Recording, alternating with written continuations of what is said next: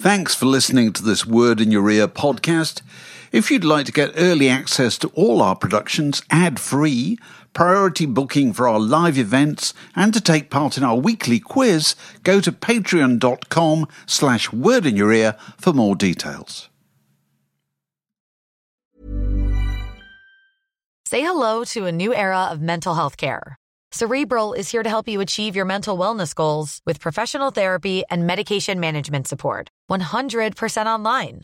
You'll experience the all-new Cerebral Way, an innovative approach to mental wellness designed around you. You'll get a personalized treatment plan from a therapist, prescriber, or both in a safe and judgment-free space.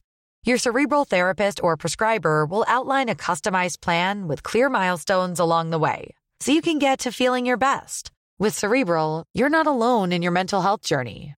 We're here to empower you to live a fulfilling life. So take that first step towards a brighter future and sign up today at Cerebral.com/podcast and use code ACAST to get 15% off your first month. Offer only valid on monthly plans. Other exclusions may apply. Offer ends July 31st, 2024. See site for details. Hey, I'm Ryan Reynolds. At Mint Mobile, we like to do the opposite of what Big Wireless does. They charge you a lot. We charge you a little. So naturally, when they announced they'd be raising their prices due to inflation, we decided to deflate our prices due to not hating you. That's right. We're cutting the price of Mint Unlimited from $30 a month to just $15 a month. Give it a try at mintmobile.com/switch. $45 up front for 3 months plus taxes and fees. Promo rate for new customers for limited time. Unlimited more than 40 gigabytes per month. Slows full terms at mintmobile.com.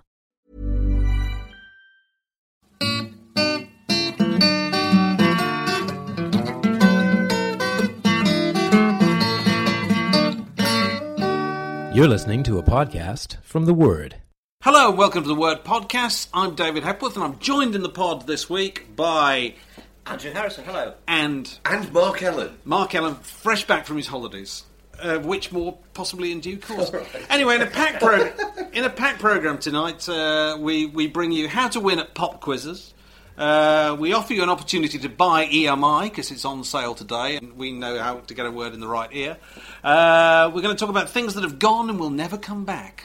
Stuff that people have been talking about on the site. We're going to talk about the most expensive gig in the history of the world, and we're going to finish with the Neil Young story. Okay, so lots to get on with. But we start with Andrew reporting back from a recent triumph, yes, where he's been representing Word in the wider world. Represented. Yes.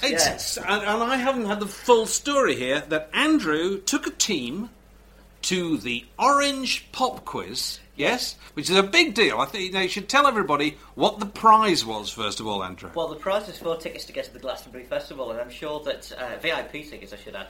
And I'm sure that the viewers will be amazed because they'll be imagining that we're just throat deep in Glastonbury tickets, aren't we? Nobody is. Nobody is. They're like hen's teeth, and they get worse and worse every year. Not only are we not throat deep, but we have to pay for them. Almost full price. Pay money for them. Yeah, yes, which is cash fair money. enough. As we should. Yes. So Glastonbury tickets, seriously, are a very desirable competition yes. prize. So, No, you couldn't have anything much more desirable than that, could you, really? 2 Glastonbury tickets would be much Okay, better. Yeah, right. So we all won one each, and this is put together by the sponsors of... well, they're not sponsors, are they? They're partners, because they don't have sponsors. Nobody's a sponsor anymore, are they? Media partners. Yeah, Yes. media partners. Yeah. Orange, and they had a fantastic quiz in East London. How many Bricklane. teams participated? I think it was something like 25 to 30 teams, actually. And we Jeez, beat them that is all, impressive, isn't it? including So- NME. And So you beat the enemy. Let's go through this one. Yes. You beat the enemy. Who else did you beat, Andrew? We beat Music Week. You beat Music Week. Okay. somebody from- Who else did you beat? 2 teams from Music Week. And 2 2 teams teams? from Virgin.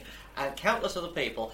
And the people who came last were actually Heat magazine. I understand they actually left they left. before the. In a half. They left at to half avoid time. the embarrassment. Well, they of must have seeing- been. yeah. They Well, the did- thing is, it's Heat they- magazine, and they probably tend to go, "Oh, there's questions about Mika and disco and stuff like that." And of course, it was all, "Can you identify this lyric from "Stay With Me" by the Faces?" And they just looked blankly and. So snuck Can off. I say, well, in my experience of pop quizzes, there are a few people on the open market who are available to be signed up to bolster any team. Do you remember the Rocking Vicar? You mean the Carlos Tevez of the? Yeah, the kind of, I suppose, the John Tobler type, Charlie Gillett characters who suddenly appear out of the blue. Yes. Were there any of those guys? Well, actually, no. This was our crack team of me. Oh no, I know. I mean generally. Oh, I know our team. Tell everybody our team. Oh, our team was me, 70s Mike, the production editor, Toby Manning, and Eamon Ford, who turned out to be the ace in the hole with this kind of Rain Man automatic writing, filling in of all the questions before we could even get back from the bar. So Eamon was a real asset. He just kind of goes into this chat as Bob Dylan and rattles it all down, and the answers are all there. So it was. He's good across the board, then. He's good across the board, but specifically on Bob Dylan stuff, which obviously I know nothing about. So he's been good. Perfect. Yeah. Of course, But you do a lot of this, don't you, Andrew? I mean, you are a regular at your local, aren't you? I'm where they have. to one tonight, which is why I'm going to nick off in this podcast rather early. How many bottles of Lambrusco have you won in your life? I'm assuming this is the main prize. Mark, we're serious about this stuff. We go for the cash. We're not going for cheap. Oh, really? Did you really win a trip to Las Vegas a couple of years No, ago? we came half a point away from winning a trip to Las Vegas. Which was a major the prize. Words team. This was the beautiful. Some of the readers, the viewers will know this because it was in the magazine. Yeah. The Beautiful South had a pub quiz to celebrate their covers album coming out. And it was, in no way was the fact that we came joint first related to the fact that the questions were being done by Stuart McConey. But we came joint first with the guys from MVC, Music Video Club. Right. And beat Q Magazine, I hasten to add. Who did you beat again, Andrew? No, Q Magazine. Oh, right. Just once more. The acoustic's not very good in it. Q Magazine, who came fourth, didn't place, unfortunately. Weren't even in the gongs, sadly. Q Magazine. Did they flounce at half time as well? There was the UEFA Cup spot. Good old John Aylesworth would come over and clap me on the shoulder and said, "We'll send you a postcard from Las Vegas," and this just made us all go. So anyway, so we came joint first with MVC, and it went to 6 Penalties. penalties. Yes, it's 6 penalties.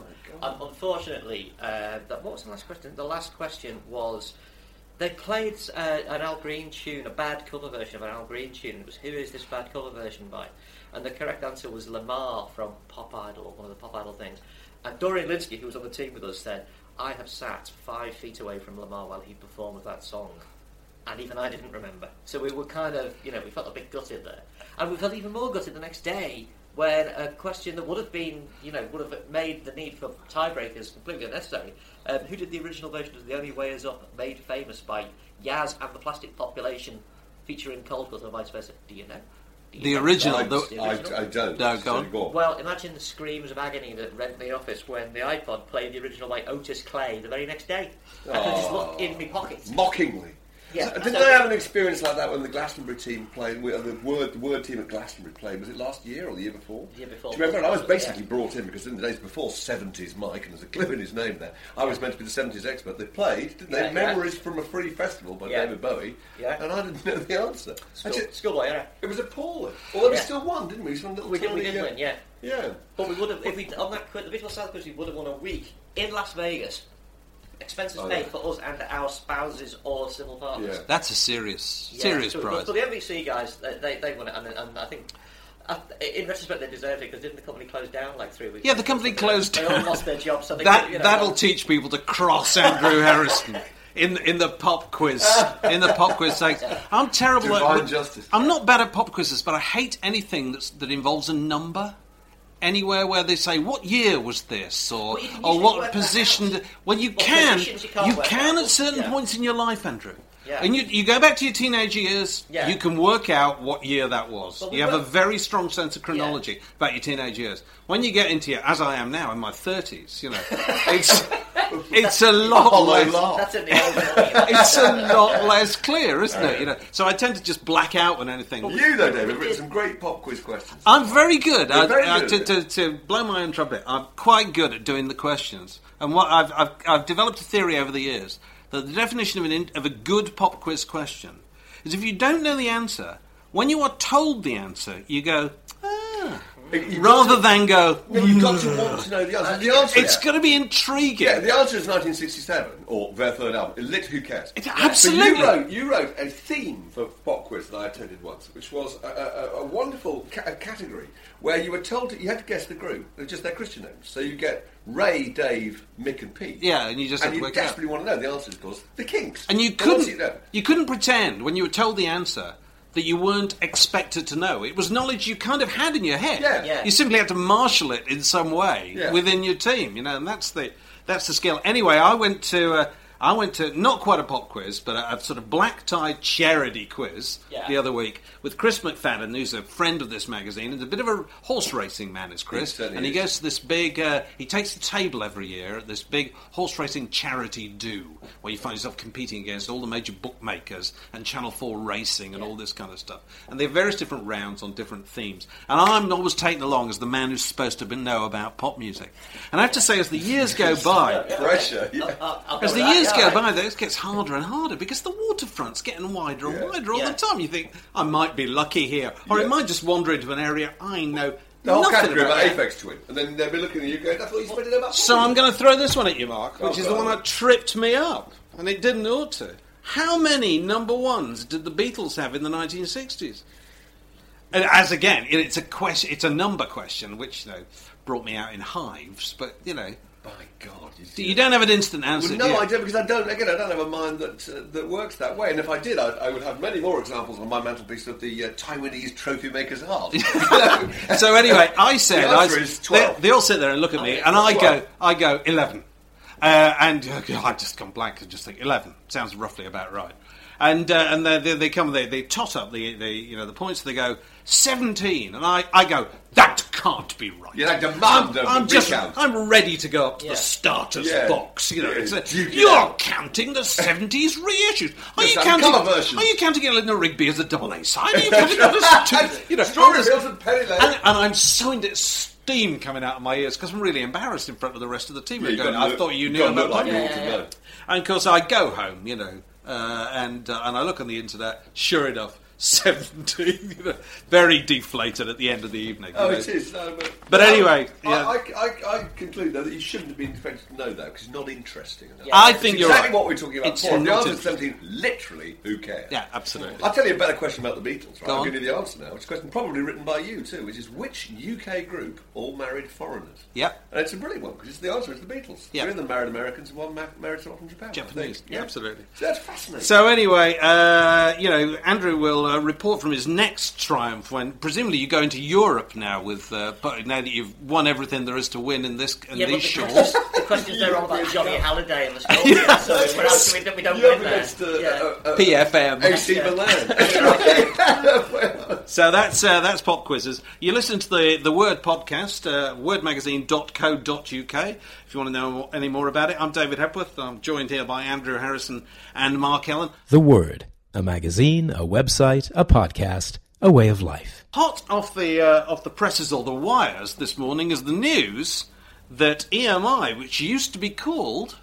We're still in the pop quiz. No, let you down it again. used to say on its records... Imperial Record. Yes, it will be. Yes, it will be. Should be The English Music Institution. It's probably called like the Department of Putting Out Recorded Music or something. It's probably Gramophone records for the people. British Leyland. Pressed upon Bakelite. No. I think it was called the greatest recording organisation in the world. Oh, see, I thought it was an acronym. They used EMI. to say. Oh, right, No. Oh, right. Oh, well, that's Electrical and Musical Industries. Oh, It stands that for, was it. doesn't it? Right. Surely. They should go back to calling it that. They should.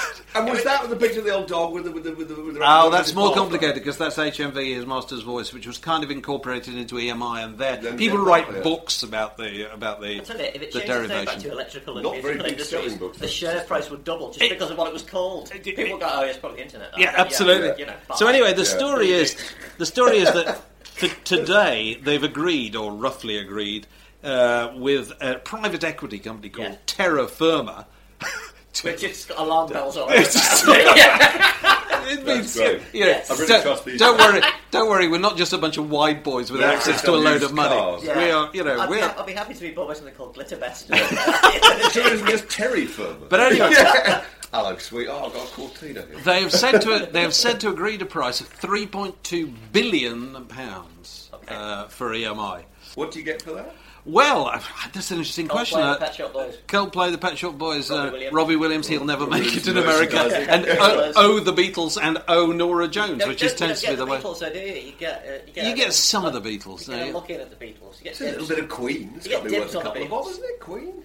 I don't know. The story reported today is that what's really worth the money is the music publishing bit of it. Well, what I hear from internet chatter, Dave, is that That's a really- You can always trust. in my CTU capacity as the Jack Bauer of stupidness, Basically, the terra firma idea is publishing and catalogue. They're not really interested in signing new bands, which is interesting, isn't it? Because I should imagine that if you're a record label, you are in a similar position to large publishing companies that we have all worked for in the past, naming no names. If you're not launching things, you're just closing things. If you're not signing bands, you're just dropping them, and you're going to contract. And the idea that you can just be this kind of licensing, compilations, whatever, outfit with nothing new on the runway seems a bit tricky. Yeah. Well, I can't imagine exactly how it's going to work out, because what private equity firms are well known for doing is going in there and buying big conglomerates and then splitting them down into that bit's worth a lot of money, we can sell that to so-and-so, that bit's worth less money, we can sell that over there. Well, label really like that, because you can't just go... Well, they're not just a record label. Well, yeah, but I mean, okay, they're not, but I mean, they're substantially a record label. You can't just go, okay, we're just going to keep the publishing and the catalogue. We're not going to bother with the generating new stuff. No, maybe. So, but apparently one of the stories in the financial press today is that they've agreed this bid in order to flush out potential other buyers. So I don't know if you're interested, Mark, if you can top 3.2 billion, now's the time to get in and make a phone call, any time before lunchtime tomorrow. It could be done so easily. EMI could be yours. I think we at Development Hell ought to buy it. Would it reflect badly on us if we had bought it? Obviously, which we could clearly afford to do. Would we then, people who are looking for biased reviews of EMI products? They might just be. I don't know. They might Still just be. Well, I've got to offer just a brief footnote to this EMI story, which I read today. Have you seen the story of the EMI and the pictures that got thrown into the bin by the cleaner? Is this the Beatles The Beatles one's looking I don't know. I've been on holiday. I don't know anything about it. I'd only just caught up with this. It happened about a week ago or something. Well, it's been in court over the last few weeks. Go on. That EMI's Hammersmith headquarters down in Brook Green, somebody at night leaves out, in a box or something, or in a file or whatever, but on a desk, a load of pretty valuable original transparencies and photographs, official pictures taken of the Beatles, including things like Angus McBean's original pictures for the Please Please Me cover and all that kind of stuff. Down the old stairwell. Yes, which I was only reading today about how he took that picture. Angus McBean was a legendary kind of theatrical photographer, terribly camp, and somebody decided they'll get Angus McBean to come and take the picture. He walks into EMI reception at Manchester Square, the old EMI reception. He's standing there waiting to be introduced to the Beatles. He looks up, sees the staircase, goes, "That'll do.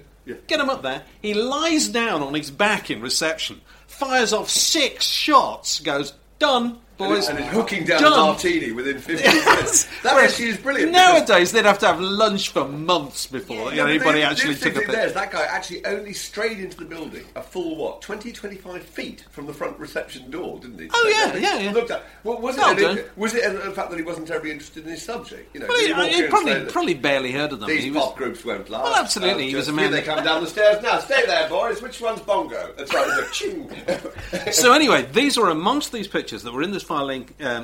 In this file, which apparently, according to witnesses, had a sticker on it saying, "Not rubbish, do not chuck." Okay? Cleaner comes in. Now, this is all in court, so it's all alleged. Yes. Because... This is now the word chuck. This is now in court involving EMI, involving the cleaning company, big company like these companies often are. Everybody's saying, there was no piece of paper on it, or, it wasn't clearly indicated. But basically, these pictures were... No! They've thrown away. They're in a landfill somewhere, or they're on a barge going around the world. But isn't that extraordinary? Yeah. They've probably been turned into cat's eyes or something, haven't they, in today's research? I'm quite astonished that they made the journey from Manchester Square in the first place, actually. I mean, that's good. At least that's good. At least there's an archive somewhere that's been... No, these were in. They were supposed to be going to the archive. He just left them out, saying, "Not rubbish, don't chuck." Now, it could be... I don't want to get into stereotypes, but it could be some person cleaning who didn't, saw the word rubbish and thought... Yeah. That's rubbish. You might have thought a workable solution is don't leave it out on the desk in the first place. Put it in a cupboard. But anyway, so that's where all that stuff ended up. It's all going to go into my radio program I'm going to make one day, which I've been talking about for years, called "Where Is Everything?" Because I think we work on the basis that everything valuable is being kept somewhere, and it isn't. I just saw a photograph today. It's disappearing. The Word A magazine, a website, a podcast, a way of life. Okay, this is the Word Podcast, wordmagazine.co.uk. I'm David Hepworth, and I'm joined by Andrew Harrison and Mark Ellen. And we bring you news, listeners, of the priciest gig, or series of gigs, in the history of the world, which is taking place, we hear, in East Hampton, New York, in July. And if you buy a pass to 5 shows, and these are 5 individual shows, which feature James Taylor, Prince, Dave Matthews, Tom Petty and Billy Joel, a pass will cost you $15,000. And what do you get? Do you get, I mean, all the chicken wings you can eat as well, or just the seat of the concert?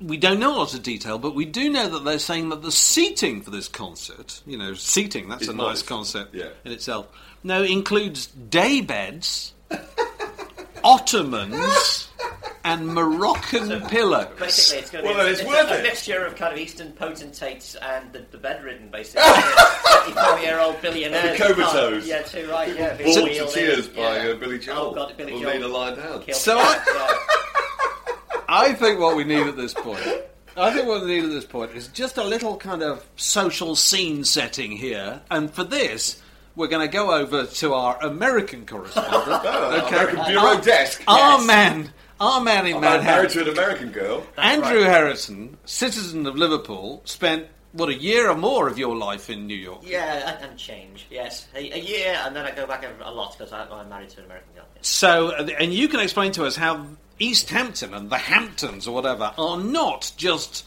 another address, are they? Well, they're not just another suburb, are they? It's not Southport. It's not Western Superman. No, it's the far end of Long Island, and it's posh and it's exclusive, and it's kind of it's a bit F. Scott Fitzgerald-y, really, and it is every year just becomes this horrible display of wealth and exclusivity, and there's that sounds nice. No, that's not nice. So it's horrible people showing them what they've been. And transforming what were probably at one time some quite nice little fishing villages into just nasty Greedville type places where everything's expensive and everybody's horrible. So nice places to go if there's nobody there, but unfortunately it's full of horrible people. Can I just have to butt in here and say that Andrew is actually completely right, because I remember now that I have been to the Hamptons. How did you get there? So horrible. I went there with an old pal of mine, Ian Birch. How did he get there? Because Ian had a house there, right? We went there on holiday, and this is absolutely true. Steven Spielberg, correct me if I'm wrong, Andrew, has a house there, right?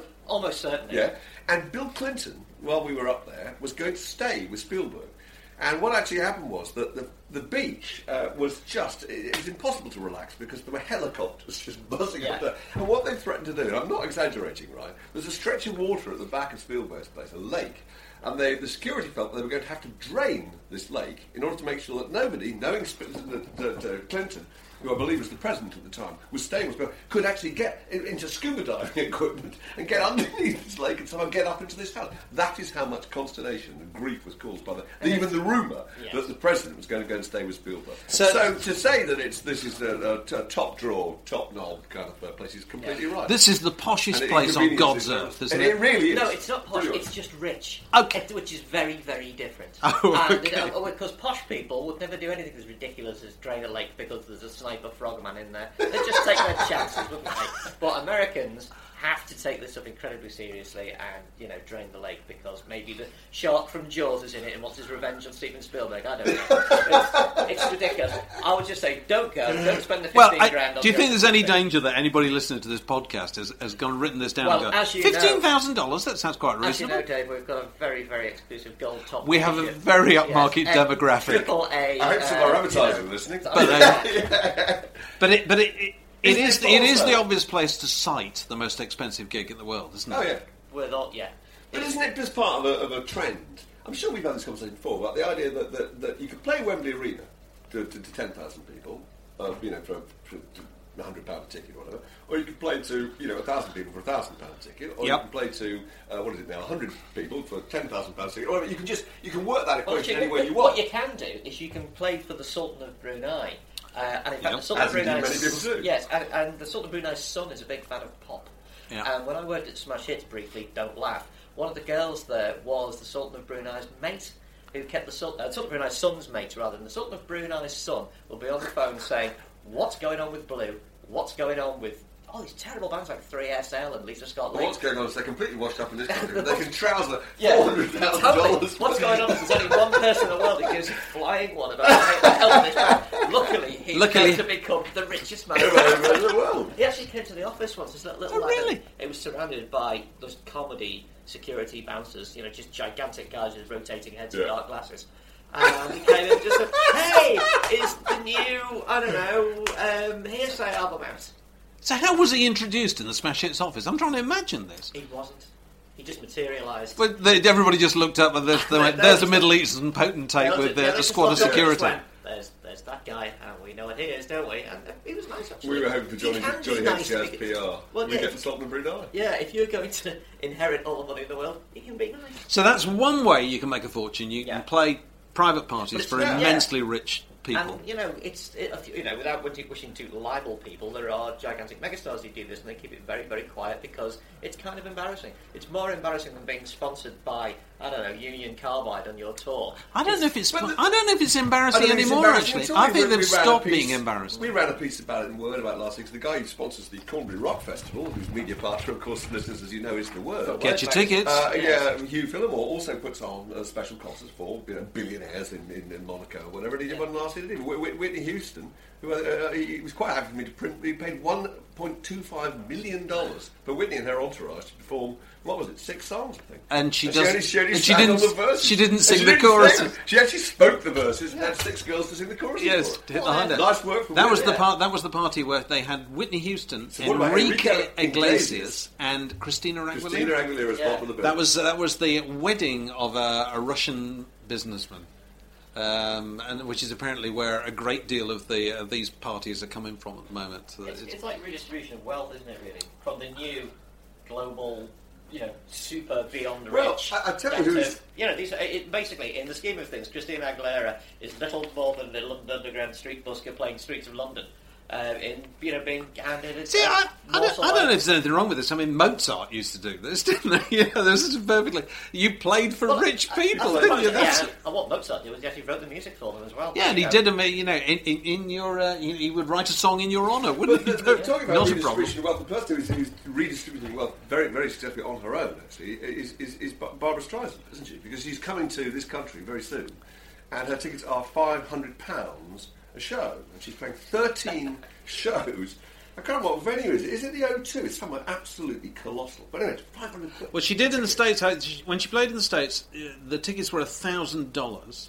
Now, the other interesting dimension to this, I understand, is this is promoters trying to hit back against touting, because tickets, 10th row tickets. I don't know where to take it. It's so outrageous. Not even a tout can buy one in the first place to sell it on. I'm going to make a serious capitalist point here. Okay, 10th row tickets for Jimmy Buffett at Madison Square Garden, 10th row, are currently going on eBay and StubHub, which is apparently one of the big ticket trading sites, for just under $3,000.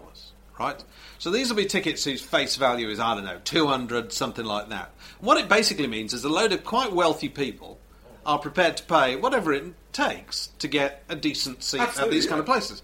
So the promoters think to themselves, well, if they're going to give $2,800 to the tout, why don't you give the whole $3,000 to me? I might give a tiny bit to Barbara Streisand. Yeah. Bill Flanagan, occasional contributor to this magazine, who lives in New York City, he was telling me not long ago that he tried to get Broadway show tickets for his wife's wedding anniversary, tried to get to see the History Boys, which is the Alan Bennett thing, which was a big hit on Broadway.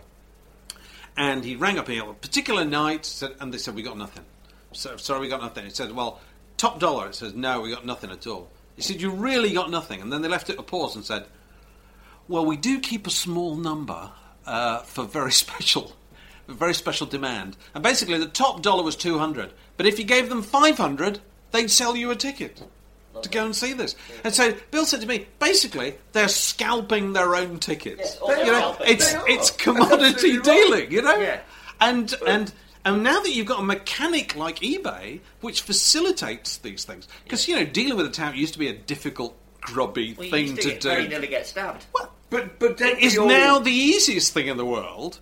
And people don't we all who are cooperate? time poor, cash rich, or Yeah. whatever, they'll What you used they'll to, do it. the other thing is that when dealing with a tout, there used to be a select crew of scary Mancunians and Scousers, etc. I thought he was going to miss out the Scouts. I've got to be equal opportunities there. And there wasn't very many people that you were dealing with. Consequently, all right, a market operated, and you might get a markup that kind of hurt you a bit, but wasn't ludicrous like this. What eBay has done is send everybody into a scalper. People just buy tickets speculatively now. They do. But don't people enjoy the idea of being scalped because it's to do with kind of elitism, isn't it? I interviewed Janet Street Porter in the current edition of The Word, and she talks about going to see the opera in Paris, and she said it's completely sold out. So obviously I was then tipped off and I had to ring up Maurice at the reception desk on the Champs-Elysees, and he could sort me out with a couple of tickets, which were €400 each, for 2 hours entertainment or whatever. And she was absolutely delighted with the idea. But I think doesn't that say a bit more about Janet Street Porter and their strange sense of reality? Of reality. What most people would think, which is most people just resent paying this extra money. We're lucky, we work in the business, we can usually swing the tickets if we want. And in fact, I spend more time helping out mates than I do, going to see things myself, just because it's about the only way to get to see something nowadays. But I think you waste a lot of energy in being indignant about this, and people are, and I kind of understand why they are. And you get these stories blowing up on Radio 4, don't you, on regular basis, ticket, auction site eBay was today accused of, you know what I mean, profiteering. It's not eBay, it's people. People. It's your next door neighbour, you know what I mean, is doing this. Yes. And you can't argue against human nature. Yes. And the test was, they were talking about this a lot last week on the radio because of the Cup final, obviously. And, we just had the FA Cup final, we've got the European this week. And the question put was, okay, somebody offers you 2 Cup final tickets and you don't support either of the teams. Do you go, or do you ring up the mate of yours that you know is the supporter of one of those teams and offer them to them? Well, the honest answer is, frankly, you go. Because you don't get many opportunities to go to Cup finals. Have you ever heard anybody... And I've done it myself. Have you ever heard anybody say that they were ripped off by a tout? Because by definition, you can't be ripped off by a tout, because you have agreed at a price with this tout that you believe is the right amount for you to go in and have whatever experiences you want to pay to go in and have. And the alternative is not to go. The alternative is go home and feel really ripped off because you didn't get to see the concert. Yeah. But I've only bought a ticket off a tout once, actually, which was to see a Paul McCartney concert, was playing round the corner from my house.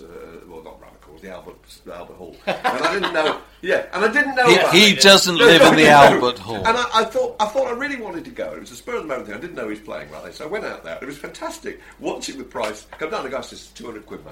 I said, what? £200 for what? So I got a bit snarky about it. He said, for the gods. Gods, stand. So I'm doing a really terrible accent here for a town, so that's what he spoke like. But that's for the gods, standing up in the gods, right, for £200. I said, but, concert's just started.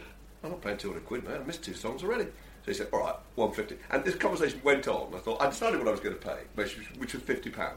So it was quite interesting just watching the meter come down with each song, because he was faced with the reality that he had a piece of paper that was going to be worth precisely nothing in 1 hour's time. Because could you hear the strains of Paul McCartney singing "Hey Jude" when you got it down to £5?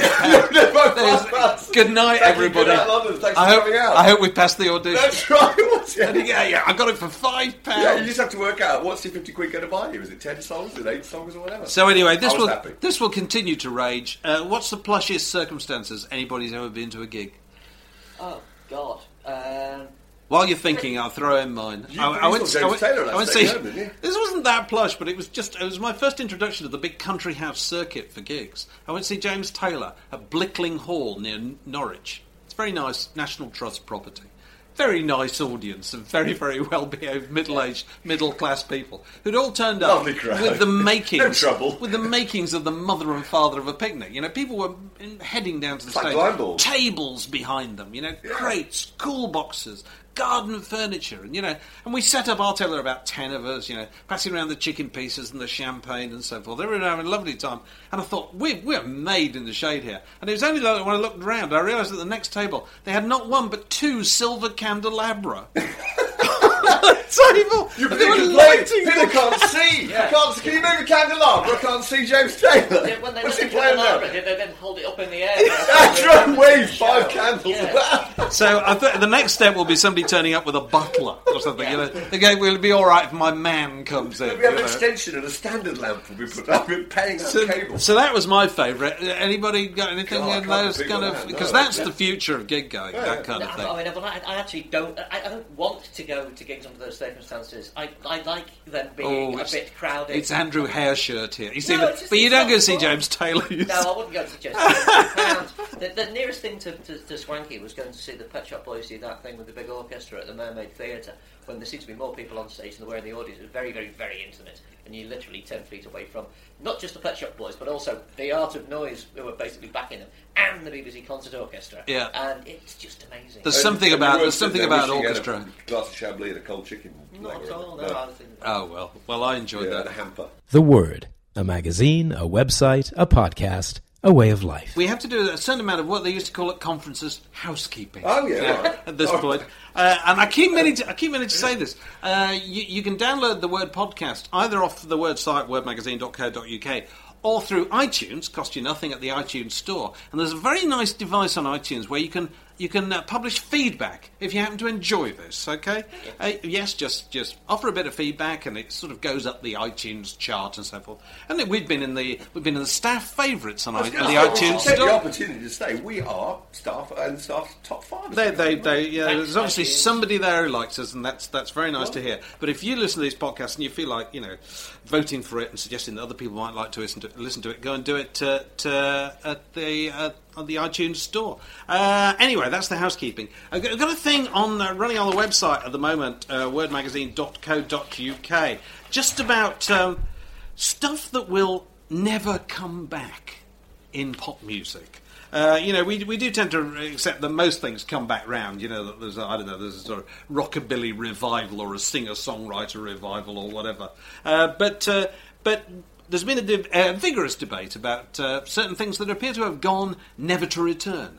And one thing that is particularly seasonal, that somebody pointed out, what's usually in the chart in May and isn't in the chart this year. And this will be some kind of football-related thing, right? Hey, Absolutely. football, FA It Cup. never occurred to FA me Cup, before yeah. that you got the 2 FA Cup final teams, nobody made a record. How long has it been since anybody made a record to mark being in the cup But final? it was compulsory. Wasn't It used to be- Wasn't there everybody- pictures of blue is the colour. Manchester United all I'm with sure their... that I'm sure it's happened more recently than you think. I mean, I myself only recently downloaded the Anfield Rap, produced by Derek B. Not a lot of people know that, which features quality rapping from the Liverpool squad of, I think, 19... Can you Oh, I'm remember, going to say. can So you it's remember not. sections of their rap? Okay, so it's You not. can, It's it's terrible. 1999, but it's gone, hasn't Yeah, it? but I mean, Suggs did Blue Day with Chelsea in about 1998 or something, didn't he? But you see, don't you think it's be one of those things that when they go back and trace the history of football and the point at which the money got completely out of hand was you'd be able to trace it to when they stopped doing those records. Yeah. Because those records used to make money that used to go into something they called the players' pool. Yeah. Didn't it? Yeah. Didn't anything on top of playing football, if you were suddenly in a big final, the perks were there was a players' pool. You'd go and sign a load of autographs, there'd be a special dinner, you'd do a record. Yeah. And if you sold 1 million copies or whatever, everybody got to have a bit of that. You imagine saying that to Steve Gerrard now. You know what I mean? Yeah. I'll tell you what, Steve, there could be $3,000 in this for you. I was editing this piece for the next issue today. There was an interview with Alan Corran in the next issue of Word, and he makes this brilliant point. He said he worked out with his son Giles, they're watching a match on television, Manchester United. He worked out that David Beckham had earned in 3 matches the equivalent of £40,000 per kick. Right, they worked out how many times he touched the ball. Oh, well, yeah, He to said- contact, he said- yeah. and he said that Bobby Moore probably earned £20,000, in one entire year. Oh, yes, definitely. Well, certainly if you go back in the 60s. Yeah, yeah. But anyway, it was one of those things that had disappeared, and I hadn't realised it had disappeared. Of course, the other thing they pointed out had disappeared is Eurovision songs. Because it used to be that whatever was the British entry would go in the Would chart. be a chart. And if it then did well, it'd be a big hit. But also, whatever was the ultimate winner would probably do quite well in all the local charts across Europe. Not the case anymore, is it? Well, I think that Eurovision is a huge question on its own, isn't it? And I watched Eurovision the other night and was surprised at how annoying Terry Wogan had become, because this whole sort of thing about like, oh well, it's just Europe scratching each other's backs, that's destroyed the whole of Eurovision. I say, actually, that seems to be really past the sell-by date right now. What people want out of Eurovision now is actually a proper Eurovision Song Contest like you used to get, that would produce those hits that you were just talking about. And the whole of Eurovision has just spiralled off into this kind of light entertainment, more about spoofs of pop music than pop music itself. I think that's what's killed Eurovision. You don't think it's also that just Europe as a concept is so big, isn't it? Yeah. It just got so many nations involved. You can't hold a consensus together. I think the record buying public have some sort of affection for countries they might have visited on holiday. But if Moldavia or whatever is the big story, they haven't got any great concept of what Moldavia is. No, we don't even have a stereotype, do we? don't. We haven't got the stereotype yet. Would you please provide that?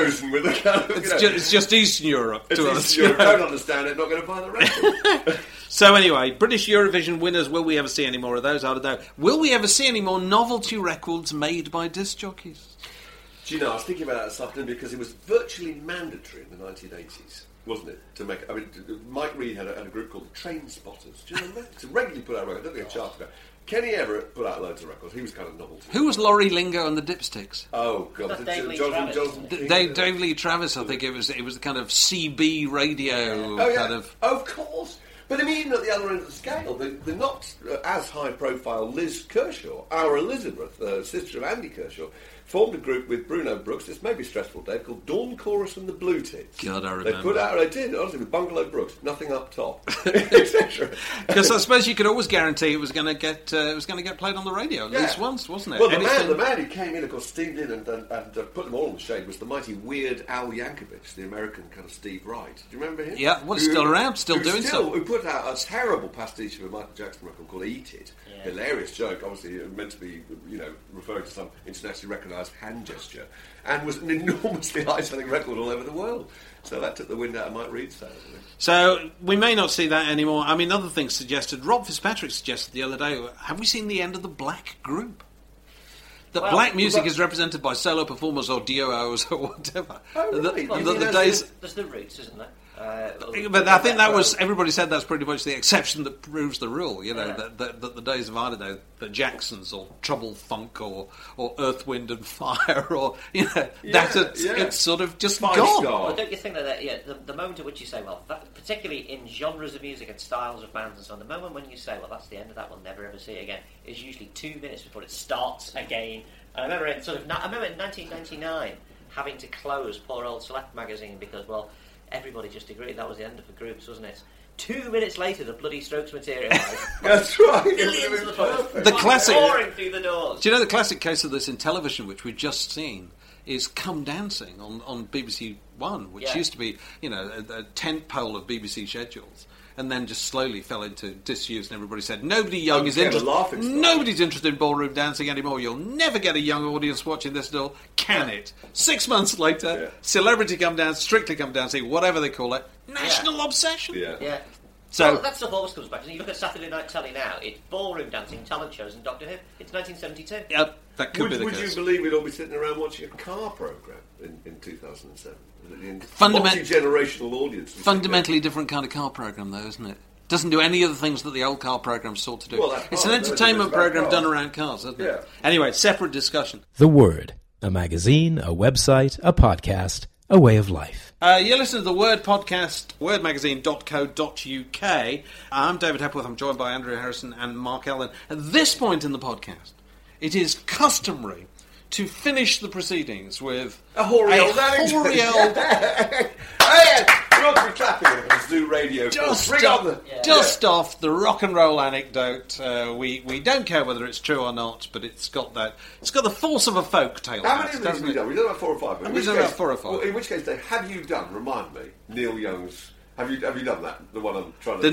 You mean the Neil Young? Yeah, I did the Neil Young story. You haven't done. I haven't done the Neil Young story. It's a bit difficult. The stage is yours. I need a little bit of help with this because it does involve a little bit of music. And we have to take advantage of the fact that Neil Young is the only rock star that everybody can just about do some kind of impression of. Don't worry about that. Do some kind of impression of. But the story dates from the time when Neil Young was a very, very low ebb, when his good friends Danny Whitten and his road manager Bruce Berry had both succumbed to heroin abuse or whatever, and he wrote what is commonly regarded as the most harrowing set of songs. I really like this story. I can't wait for that. I've heard this a million times. The most harrowing, depressing, slasherist set of songs anybody's ever done. Funny, listener. Keep it light.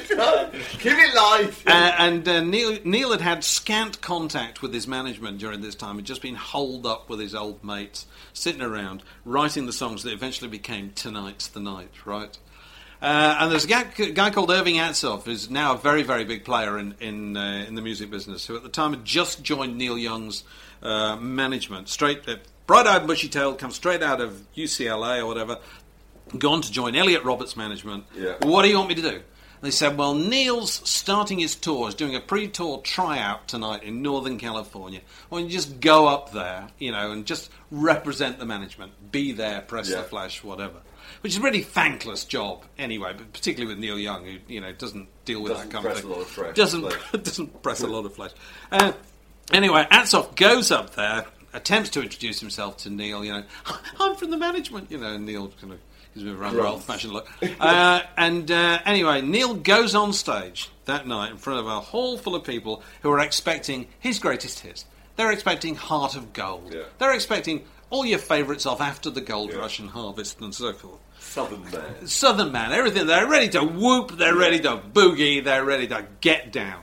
But instead, Neil goes on stage and there's no introduction or whatever, but he starts with the first of his new songs, which goes as follows.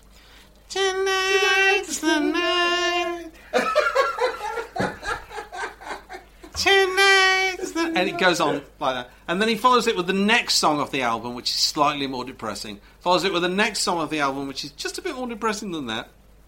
Follows it by the next song, which is quite gloomy, actually. And it just nobody in the world has heard these songs before. So he does the 12 songs that comprise the whole album. Tonight's the Night. And the applause which had sort of greeted him was, energetic, and after a while it's kind of, it's going like this, He comes off stage, they summon a respectable ripple to get the encore, and he goes back on stage, and he thinks, and he looks at the audience and he goes, tonight's, and he does it again, okay? He doesn't do the whole album. The one song. He does the one song. And he goes off again. Of course, the hardcore dyed-in-the-wool Neil Young fans are still, they want more, He turns to Irving Atsoff, who's standing in the wings, giving him this look at the old stager who's going to kind of send up the young blood.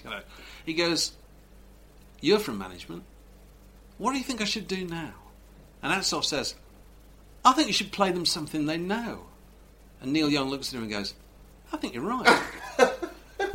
He goes out on stage. No, he didn't. He looks him in the eye. You know it. You can see it's coming. He goes, They know it very well. They know it very well, Andrew. They're more familiar with that than those. That's Neil Young. Fantastic. And he takes no prisoners at all, and he's not impressed. Anyway, so that's.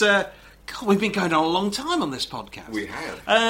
If you've made it to the end, thanks very much. Thanks very much for listening. And as I said, if you want to feedback on the iTunes store, please do so. If you want to know anything more about the magazine, wordmagazine.co.uk. Cheers. This podcast was brought to you by The Word. Details at wordmagazine.co.uk.